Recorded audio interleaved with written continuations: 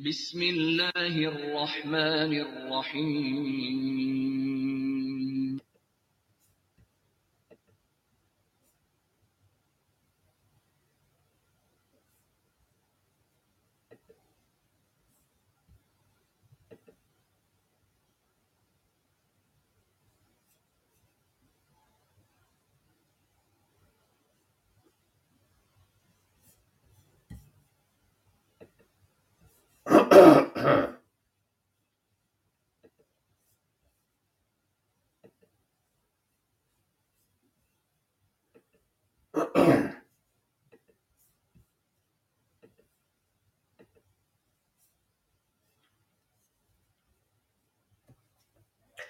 Assalamu alaikum.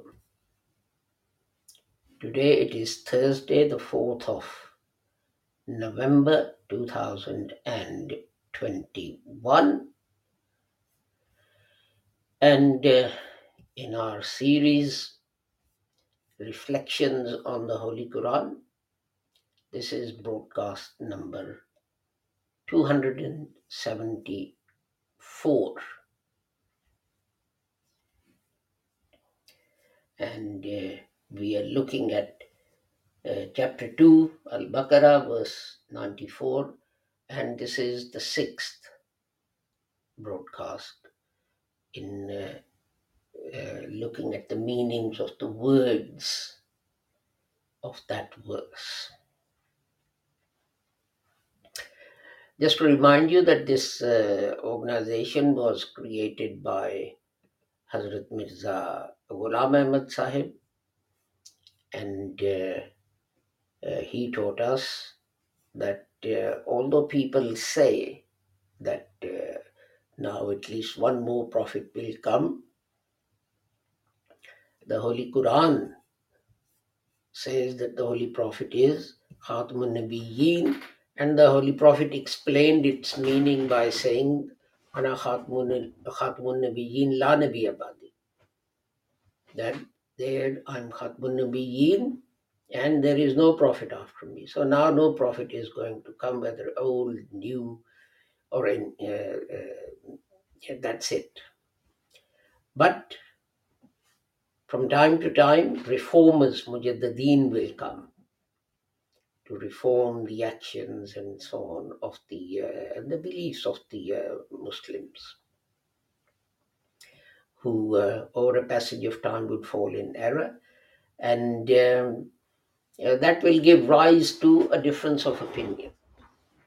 But the Holy Prophet Muhammad warned us against what people do, and that is that on differences of opinion, they start calling each other kafirs and so on and so forth.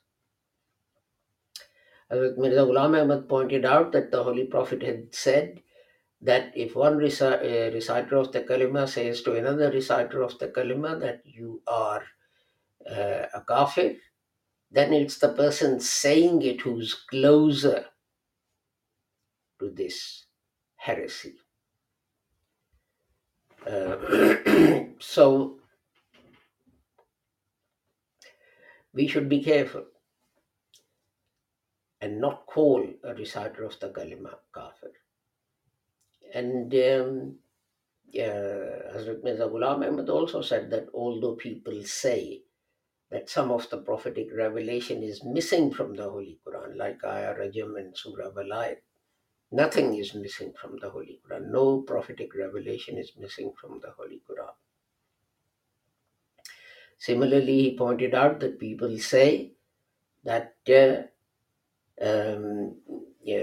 some verses of the Holy Quran have been abrogated. And he rejected that. He said no verse of the Holy Quran was, is, or ever shall be abrogated. And most important of all, I mean, all these things are important. Hazrat Sahib said that jihad is a duty of every Muslim. But he also pointed out that this is jihad as defined by the Holy Prophet Muhammad. not by you or me or some jurist or Maulana or scholar. When he was returning from fighting, the Holy Prophet said that from minor jihad, we now return to the major jihad. So he then went on to explain that that major jihad is jihad bin nafs, a struggle against your own inner self to reform it and to purify it. So, with that, let us turn to what we're going to talk about today, which is, as I said, chapter 2, verse 94. أعوذ بالله من الشيطان الرجيم بسم الله الرحمن الرحيم قل إن كانت لكم الدار الآخرة عند الله خالصة من دون الناس فتم فتمنوا الموت إن كنتم صادقين. Say, if the abode of the hereafter with Allah, especially for you, to the exclusion of the people, then invoke death if you are truthful. So today we'll look at the word mauta and sadiqin. In is just a connecting word. Kuntum we looked at on the 20th of October in broadcast number 267. I won't repeat that here. So let us go to the dictionary and see what that says, or rather dictionaries, and see what they say. The first word, al-maut, its root is meem wa pa, and it occurs in the Holy Quran.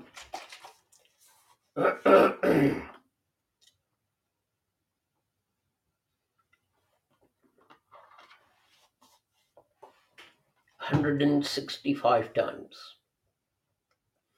in 8 different forms. 50 times as maut, the noun, 39 times as mata, and 38 times as mayyit, and 21 times as amata, and then 6 times as maitat, and 5 times as mait, and 3 times as mautat, and 3 times as mamat, and that is it.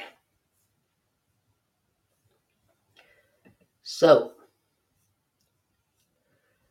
let us see what it means. Before we can see that, I have to find my notes. Where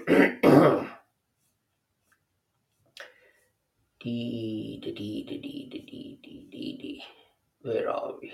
Here we are, I think. Yes, here we are.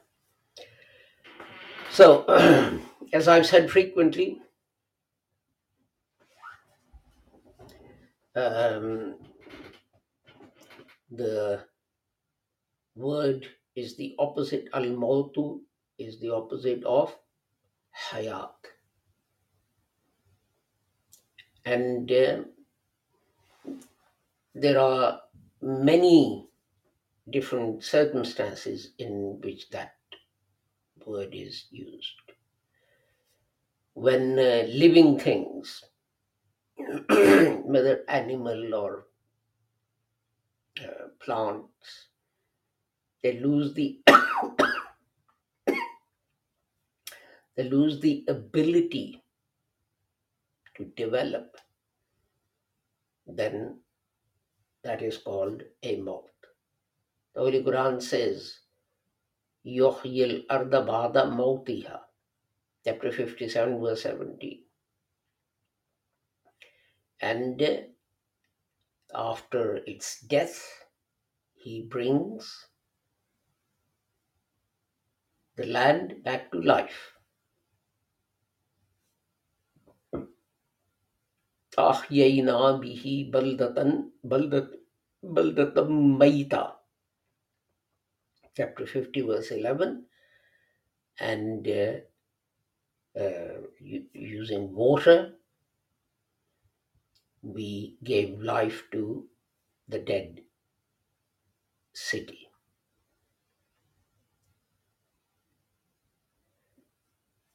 And another meaning is when your ability to feel something, you lose that. The word moth is also used there. Ya laytani mittu qabla haza, chapter 19, verse 23. I wish that I had died before this happened. This was Mary. So she is praying that something that had happened. She was bearing the pain of childbirth, and she's saying she wished that she had lost that feeling before that happened. And a third situation in which it is used is when there is ignorance or people are ignorant, and they are called dead. Avaman kana maitan fa yaina, chapter 6, verse 122. He was dead and we brought him back to life. It doesn't mean to say that physically this person was dead, that he was ignorant. Intellectually, he was dead. He was brought back to life. How? Because he was given the knowledge and the intellect and understanding. And the same expression is used in another place. Inka la tusmi'ul mauta, chapter 27, verse 80. There's no doubt that you can't make the dead hear. So, dead means intellectually dead. That and this happens that you might have experienced this, that you're trying to explain something, but some people are just not prepared to listen or hear or understand what it is you're trying to do, however hard you try. And then the word moth is also used for sleep. For example, chapter 6, verse 60, it says, Wahuwallazi yatawaffakum billayl. And he is the one who takes your souls at night. He takes your senses, consciousness. Notice that the word tawaffa is used here. In another place, Allahul yatawaffal anfusa hina mautiha wallati lam tamut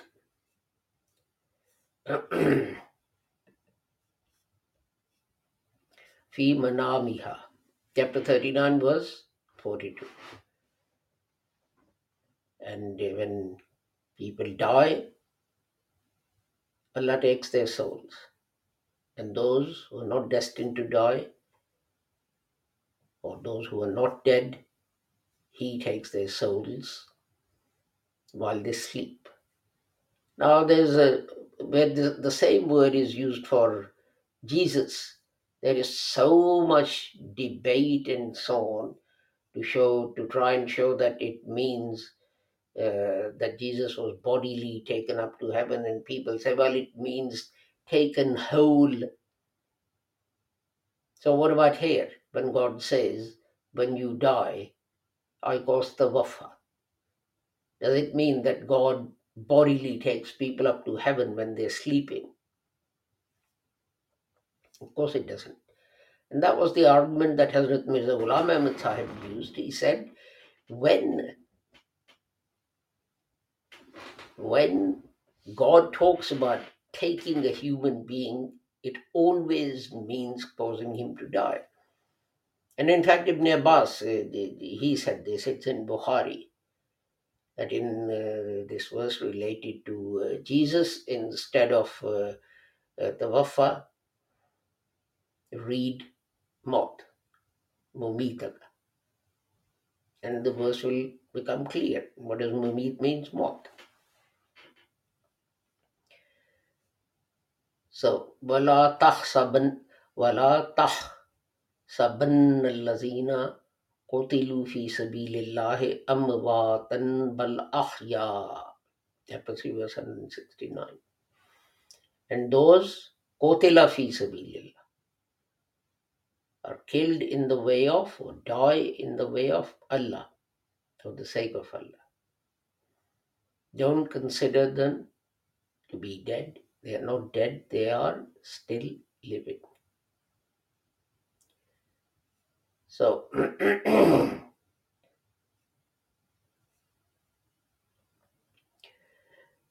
and you also have a situation where moth is also used to mean a loss of strength and ability and capability. So that, these people are not actually physically dead, but they have lost the ability, uh, to do things or to develop or to grow and so on.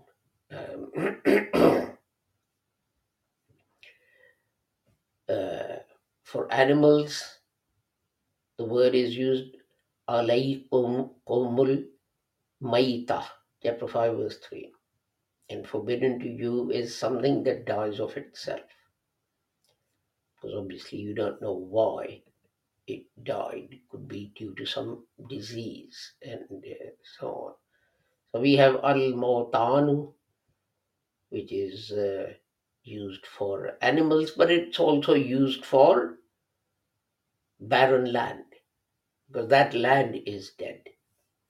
It's not, you can't use it to grow anything. So basically, you can see that it's when something becomes still. In fact, actually, it's also used for contentment and peace. Well, in English, we say when someone dies, R.I.P., rest in peace. But when movement stops, so it's used for, when you go out and there's no movement in the air, the same word is used. When a fire goes out, the same word is used. When someone puts water in an alcoholic drink to reduce its effect, the same word is used. That he killed alcohol, he killed sharab. He didn't actually take a knife and stab it in the glass or jug of, or whatever, of, or bottle of wine. It means he did something that caused it to lose, it stilled its effect, just like air, etc. So, as I said, the next word we are going to use as we're going to look at is for the keen, and this has the root, the triliteral root for daal, qaaf, which occurs in the Holy Quran 155 times, and is seen in the Holy Quran 19 different times. Sorry, 19 different shapes. 15, 59 times as Fadik. And the next one is 19, which is Musabbik. And then we have 15 times Sadaqa, and 14 times Sidq, and 10 times Saddaqa. And then you have less than that. For example, 5 times as Siddiq, and 5 times Sadaqat, and 6 times as Tasaddaqa, and so on. So as I was saying, with the last word al-maut, and its opposite was hayat. Here, as-sidqu, this is the antonym, this is the opposite of al-kizbu. And these apply to something you say, some information you give, whether it is about the past or the future or whatever. So, for example, some information you're giving. So, in chapter 4, verse 122, it says, وَمَنْ أَصْدَقُ مِنَ اللَّهِ قِيلًا, and who's more true to his word than Allah. إِنَّهُ كَانَ صَادِقَ الْوَعْدِ.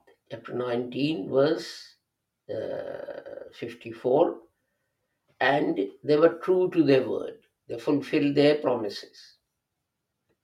They spoke the truth. So, but when we talk about a sidq, there are two things. There is what is in your heart, and then there is what is on your tongue. And it must be the same thing for it to be sidq, for it to be true. If something else is in your, if one thing is in your heart and something else is on your tongue, then it is not the truth. Although your tongue may actually be telling the truth. I mean, take the example, an unbeliever says, Muhammadur Rasulullah. That obviously is true. But this is not what he believes. This is not what is in his heart. And the Quran refers to the hypocrites, the munafiqeen, chapter 63, verse 1. And the Holy Quran says, Nashhadu innaka la Rasulullah.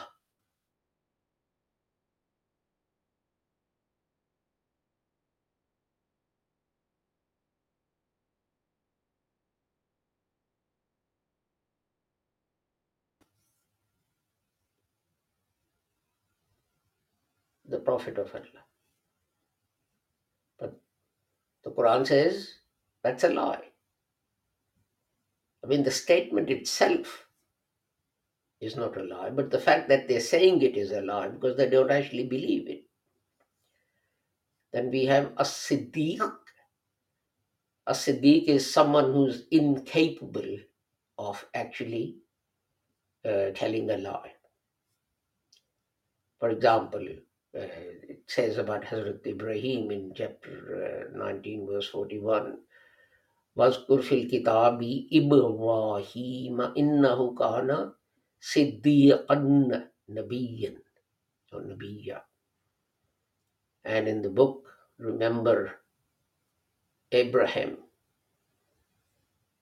He was without doubt a Siddiq prophet, a prophet who was incapable of even thinking of lying, or a true prophet. Of course, any prophet is incapable of thinking of lying and so on.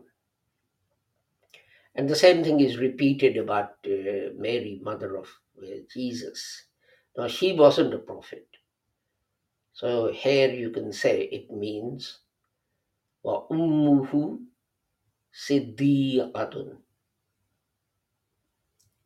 that she was incapable of being untruthful.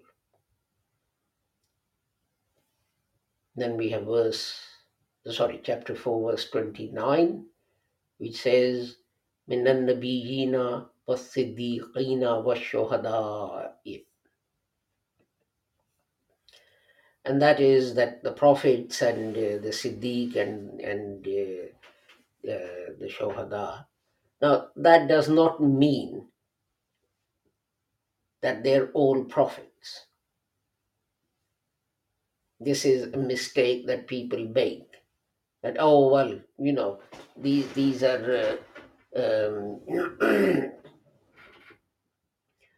this is one category.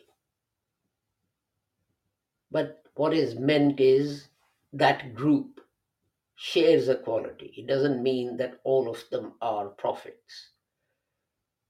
The example I gave earlier was we just had a environmental conference, and there was the president of United States. He was there, and from China, no one came. Well, sorry, the head of state didn't come. So I guess someone else came. I don't know. But some countries sent for whatever reason, the foreign minister. Now, just because they're together, they're in this group to discuss environmental issues, does not mean to say that they're all presidents of the United States. They do share something. What is that something? That they all went to this conference to discuss global warming. So the other thing to remember is that, you know, there should be compatible. And this is in a way can be seen from what I said earlier about, what is in your heart should be on your tongue, and this is when it's the truth. But the same thing is about what you say and what you do. Rijalun sadaku ma ahadullah alayhi. Chapter 33, verse 23. So, and its English translation is, there are people who, when they make a promise with Allah, they show in practical terms that what they said was true. That is that, they fulfill this. And the example I give with this is that we are required to give zakat, And with the tongue, we always say, yes, yes, yes, yes, we must give zakat, and so on and so forth. And, 5 pillars of Islam, blah, blah, blah. But when it actually comes to doing it, we don't do it. We find all manner of excuses to avoid having to pay the zakat. So if that is the case, then we are not Siddiq. Because zakat is a pillar of Islam, we promise God that we'll pay zakat, and then we don't do it. How can you be Siddiq? How can you be truthful? So you can lie with your actions. You may not lie with your tongue, but you can lie with your actions by not doing what you're supposed to. So with that, I rushed it a bit to try and go through and finish the whole of this verse today. But as I said, these words occur many times in the Holy Quran, and so we'll come across them later on. Tomorrow at 1 p.m. we have our Friday sermon, um, which is delivered in the English language, and then on Saturday we have a broadcast over a WhatsApp group called uh, Pure Discussions. That is in Urdu, and the topic for that is that the Holy Prophet Muhammad was Ummi. Does it mean he could not read or write? So, with the prayer that whoever you are and wherever you may be, may Allah keep all of you safe and sound and free from harm. Assalamu alaikum, Khuda Hafiz, and goodbye.